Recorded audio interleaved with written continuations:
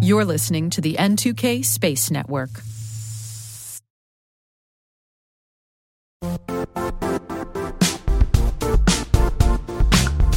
Don't struggle to align your organization's cybersecurity with business risk. Get the only solution that goes beyond reacting to threats with vulnerability and risk monitoring. You need the next evolution of MDR, and only Critical Start delivers it. Critical Start doesn't just monitor and respond to threats. They put you in control by detecting suspicious activities, quickly responding to contain threats, and identifying your most critical assets and protecting them against vulnerabilities and exposures.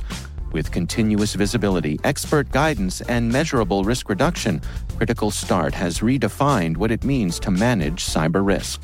Demonstrate provable security maturity to your leadership while positioning your program to achieve the greatest risk reduction per dollar spent.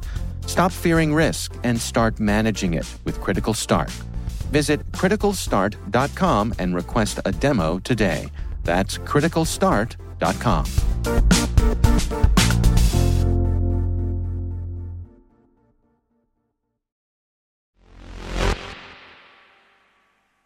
How much do you know about Africa's growing space economy? I'd wager probably not as much as you'd like. Well, we're going to help with that in today's show, because there is a lot going on in the African continent when it comes to space, and you should know about it. Did you know that Africa's space economy is projected to be worth over $22 billion by 2026? We'll take a closer look throughout today's episode. T-minus 20 seconds to LOS speed rest. Go for deploy. Today is September 1st, 2023. I'm Maria Varmazis. I'm Alice Carruth, and this is T-minus.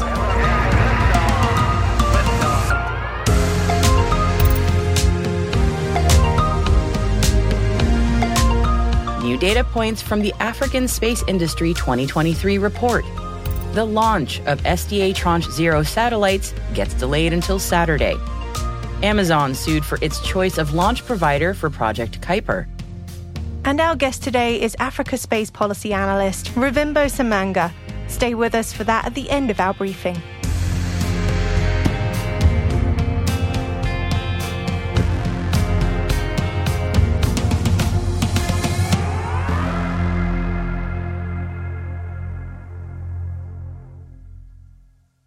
Now on to today's intelligence briefing.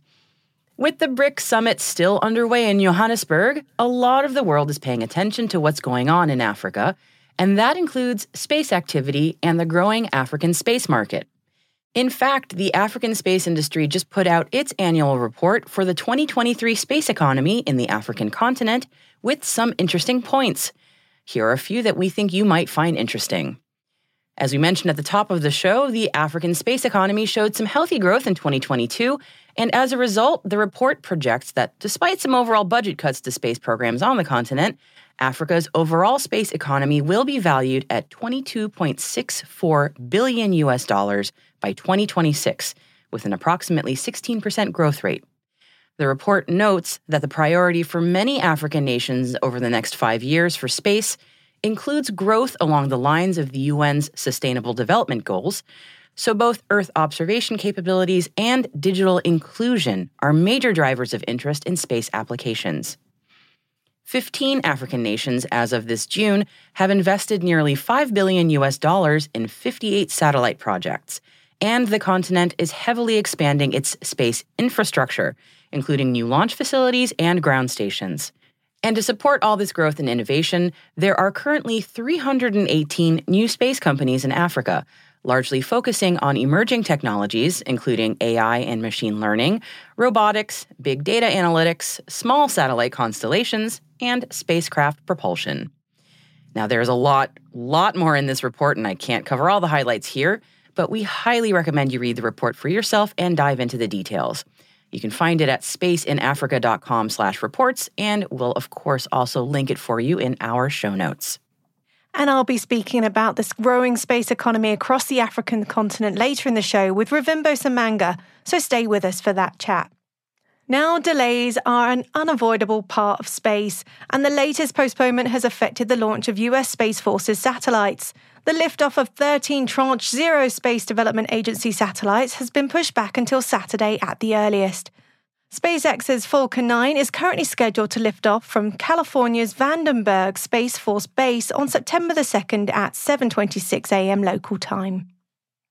Jeff Bezos and the Amazon board are defendants in a new case alleging that the company failed to fully vet a decision to award launch contracts for the Project Kuiper satellite program to Blue Origin.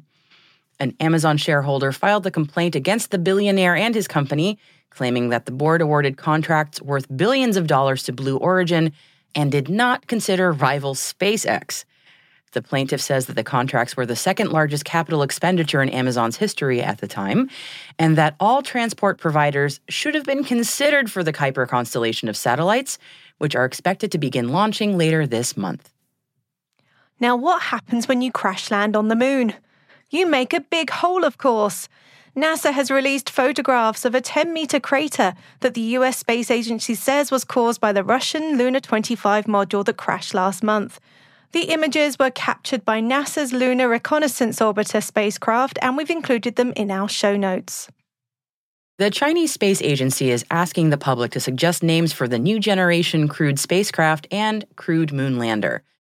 China expects to launch an unmanned moon orbiter and lander like previous Chang'e lunar missions.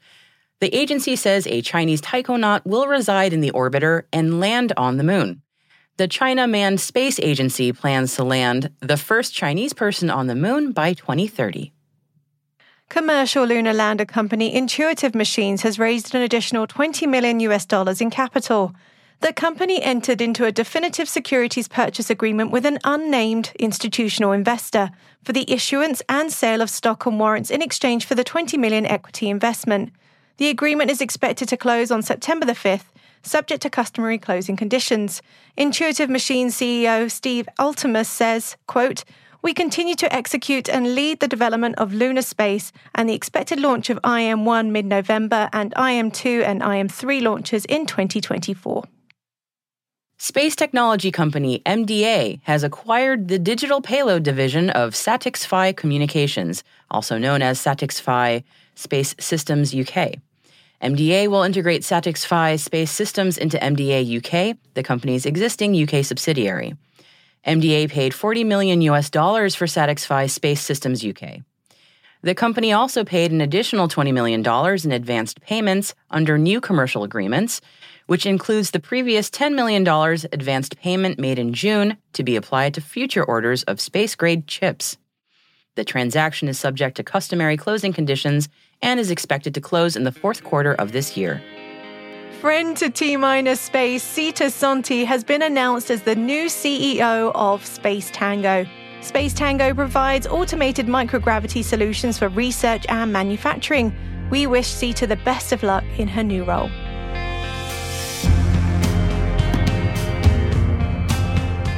And that concludes our Intel briefing for today. You'll find links to further reading on all the stories we've mentioned in our show notes. We've included a piece from The Guardian on Sultan al-Nayadi's mission on the ISS and another on trends that impact perceptions of the Chinese space program. They're all at space.n2k.com and click on this podcast. Hey T-Minus crew, tune in tomorrow for T-Minus Deep Space, our show for extended interviews, special editions, and deep dives with some of the most influential professionals in the space industry. Tomorrow we have Ravimbo Samanga talking about space policy across Africa.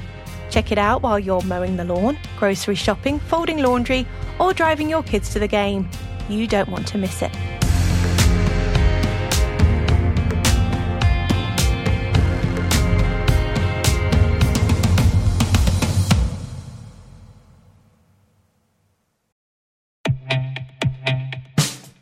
And now, a message from Cyberbit.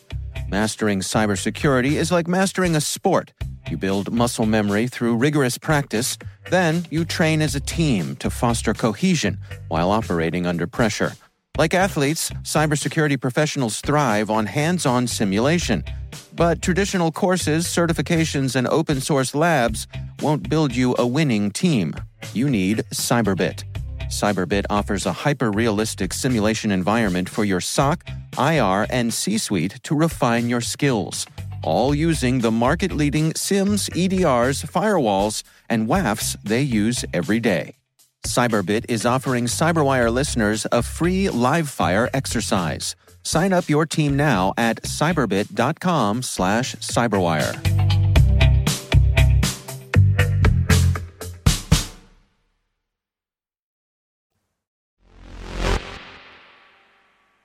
Our guest today is Revimbo Semanga. Revimbo is an African space policy analyst currently working for Access Partnership and sits on the board of the Space Arbitration Association. She spoke to me about why we should be paying attention to the growing space industry across the continent. Africa certainly has a lot to say when it comes to space. We do understand that we are an emerging region and that there is lots yet still to cover. But we are at such a pivotal moment of our global conversation that to make it truly meaningful needs every single diverse voice to speak into it. And I really hope that Africa will have its platform not only to share its story, but to have its story included in the greater narrative of what's currently happening. So the national institution so far that has coordinated the African Outer Space Program would be the African Union Commission. And under this African Union Commission, we will also soon have the development of the African Space Agency, which is intended to coordinate the activities of all African states, all 55 of them. With regards to policy, quite recently, Ghana was the latest country, I believe the 10th, to enact its space policy. And essentially what it is a framework to guide different institutions on how they can manage their program. And each country will have its own needs and will align its policy with that need. So we see with countries like Egypt that just signed international partnerships for development of manufacturing, assembly, integration, and testing facilities. That is the building of local capabilities. And then we see with countries like Kenya, which is about to enact a private sector bill, that they're looking towards business development and the enabling of a very active startup hub. So I could touch on many of them. They're Morocco. Zimbabwe, of course, launched a satellite recently. Rwanda has been paving an impressive path as well. And a number of others that I think will have a lot of ambitions in the coming years. Obviously, a lot of the nations that have been involved in space for quite some time started off with government-led initiatives, but there's also a growing commercial space industry across the whole continent of Africa as well. Can you talk a little bit about some of the companies that have started to build over there? Certainly. There are at least 283 or more new space companies, as we refer to them, operating in Africa. Majority of them, of course, operating in the downstream, which would be the use or derivatives of data analytics or information derived from space and application systems, again, in the Earth observation market. But we also see some up-and-coming players in the components manufacturing market. I'll touch on a few which come to mind quite easily.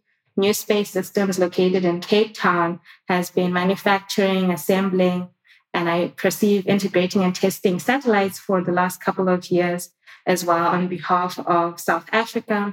We also see that there are companies that are utilizing new methodologies for existing challenges or providing new solutions. I will touch on Hypernova Space again from South Africa that is developing interesting propulsion mechanisms for future space transportation. So that's quite interesting as well. And even more, just away from the commercial front, we have a lot of stakeholders that are developing new outreach methods, new ways of preparing us for future space exploration. And I'll touch on, again, a good friend, Dr. Adriana Marais, who is the head of Proudly Human.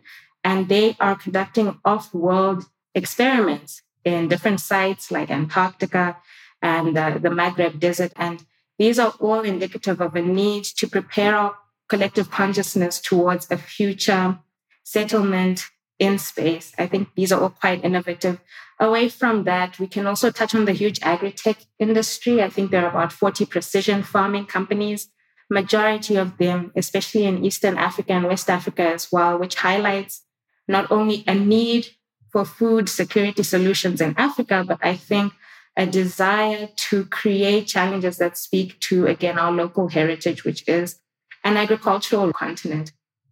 And last but not least, industrial and international industrial partnerships, which are looking at utilizing small satellites for diverse purposes, especially related to climate change, to wildlife and conservation, to water resource management as well. I cannot name the full depth and breadth of them all, but I think it all just speaks to our desire to not only be, I think, uptakers of this different data and products, but also contributors as well. And I do see a research and development base forming in Africa. One interesting fact, though, is the majority of the founders and CEOs of these startups are below the age of 35. So it's a youth revolution as well. We see a very young population of entrepreneurs coming up. That's really exciting that you've got such a growth in such a young area as well in Africa. And you touched a little bit on ground-based infrastructure. What's going on across the continent right now with that infrastructure development? I believe a lot is happening behind the scenes. I do believe there's one publicly profiled project, which is the Djibouti Spaceport. And an interesting fact about spaceports is they, of course, have the geographical advantage of being located around the equator or having most efficiency when located near the equator. And I believe there are about 13 equatorial countries.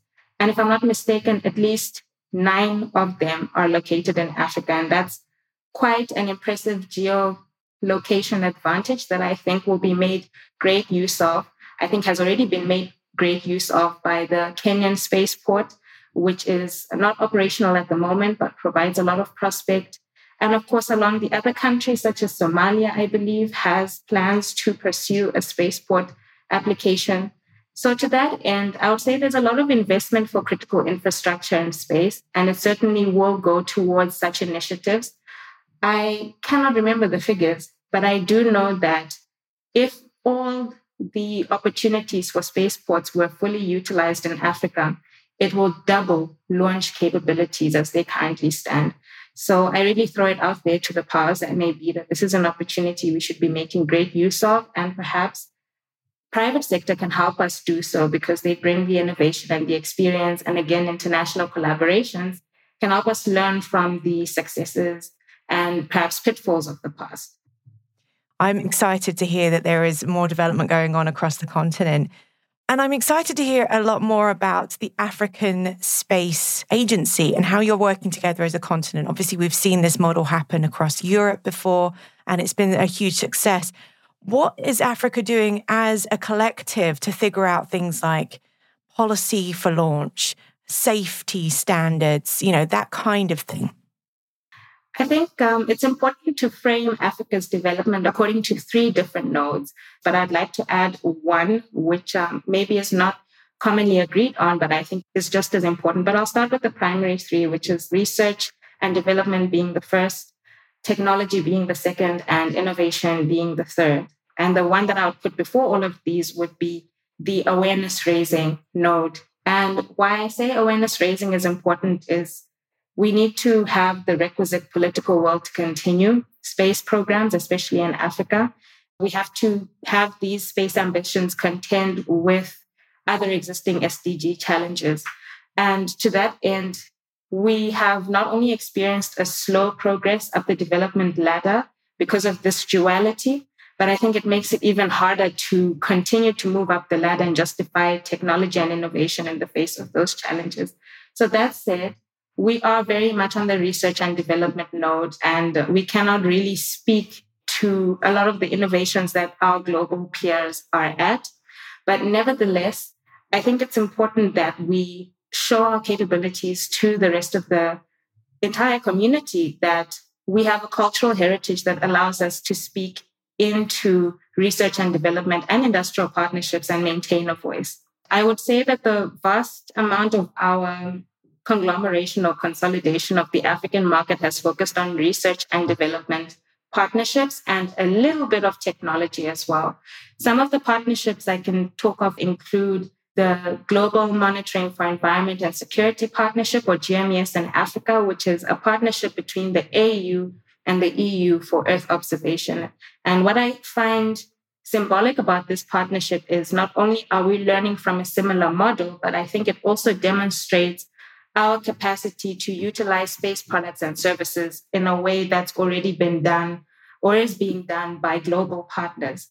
And essentially, it started off as a 13 million euro funded project, which was given to 12 different consortia of research institutes all over Africa. And they meet regularly for an important process of information sharing, knowledge sharing, best practice sharing towards the betterment of the Earth observation industry. We also have some regional initiatives which are in progress. For example, the Southern African Development Community Satellite Data Sharing Cube, or the SADC Data Sharing Cube, which was an initiative of the 19 SADC countries to have a better access to regional structures for satellite Earth observation and sharing that data freely and openly. We also have the Africa Resource Management Project, which is, again, 4 countries that have come together to contribute 1 satellite each and share the data across those satellites. And I could touch on many other partnerships, especially for, I think, the sharing of resources, skills, and the free movement of whether it's persons or the free movement of money, etc., or products and services, rather. And this falls under the greater umbrella of the Africa Free Continental Trade Agreement, which is a seminal document in terms of trade, I think, since the World Trade Organization. And it brings together a combined African GDP of $3 trillion. And when fully effected, this should give us the opportunity to have the free movement of products and services, but also make best use of the youth, the women-led enterprise, which stands at about 60%. And I think just the general capabilities and capacities of all members of African society. So certainly more to come, but for now, we await on the full coming into operation of the African Space Agency, which I'm sure will have a lot to offer the African population.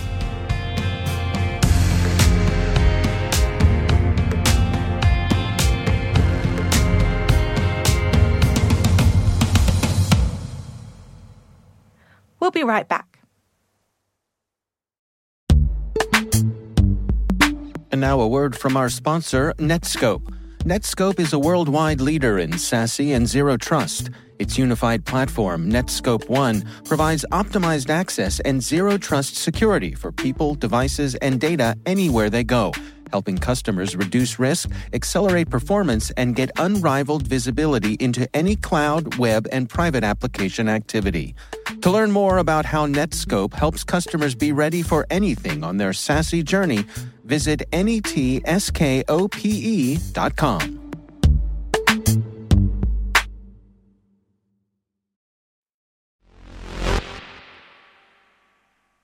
Welcome back. MIT and Caltech researchers who've been studying gravitational waves, those massive ripples in space-time that we're all riding, are getting ready for the next generation of research. For several years, the researchers have worked with a number of sites around the world to observe those gravitational waves, and those sites are called LIGOs, or Laser Interferometer Gravitational Wave Observatories. Each LIGO's detector arm is about 4 kilometers long. But sometimes bigger is better, and the MIT Caltech team recently found out that they're getting $9 million over the next 3 years to go bigger. A lot bigger. 10 times bigger, in fact, and that's to build the next generation LIGO, which they're calling the Cosmic Explorer, where each detector side will be 40 kilometers long. Of course, the bigger your detector, the bigger the waves you can listen for. And with a bigger gravitational wave detector, scientists will be better able to understand black holes and neutron stars, how they collide, and with the help of the Cosmic Explorer, they'll be able to look further away, which means further back in time. And with that advantage, hopefully we'll learn more specifically about how black holes and neutron stars are formed to begin with. Now, they're still looking for sites to build the Cosmic Explorer, so it's gonna be a few years, but in the meantime, there are plenty of next-generation gravitational wave research facilities coming online. All these global efforts to help us unravel the awesome mysteries of the universe, thread by thread.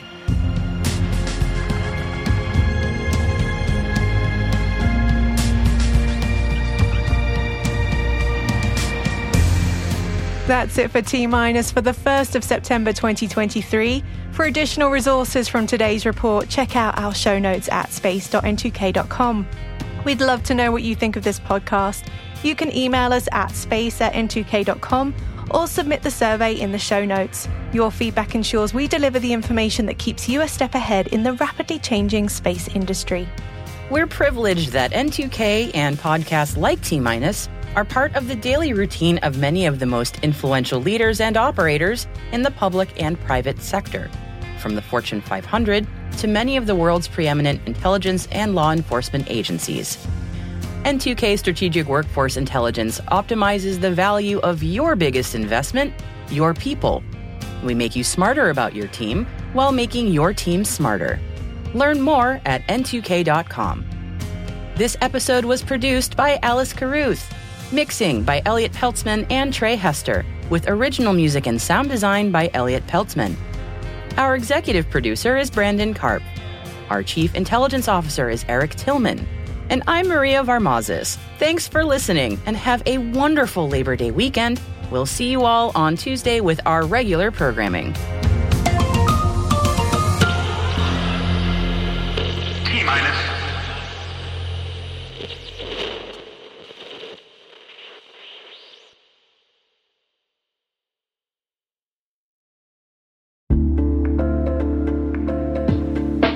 Hey all, Rick here. At N2K Cyberwire, we're dedicated to continuously improving the quality of the news and commentary on our network. That's why we're inviting you to participate in our 2024 audience survey. It only takes a few minutes, and your feedback is invaluable. Plus, you'll have the chance to win a $100 Amazon gift card as a thank you for your time. Head on over to cyberwire.com/survey. That's cyberwire.com/survey to share your feedback now.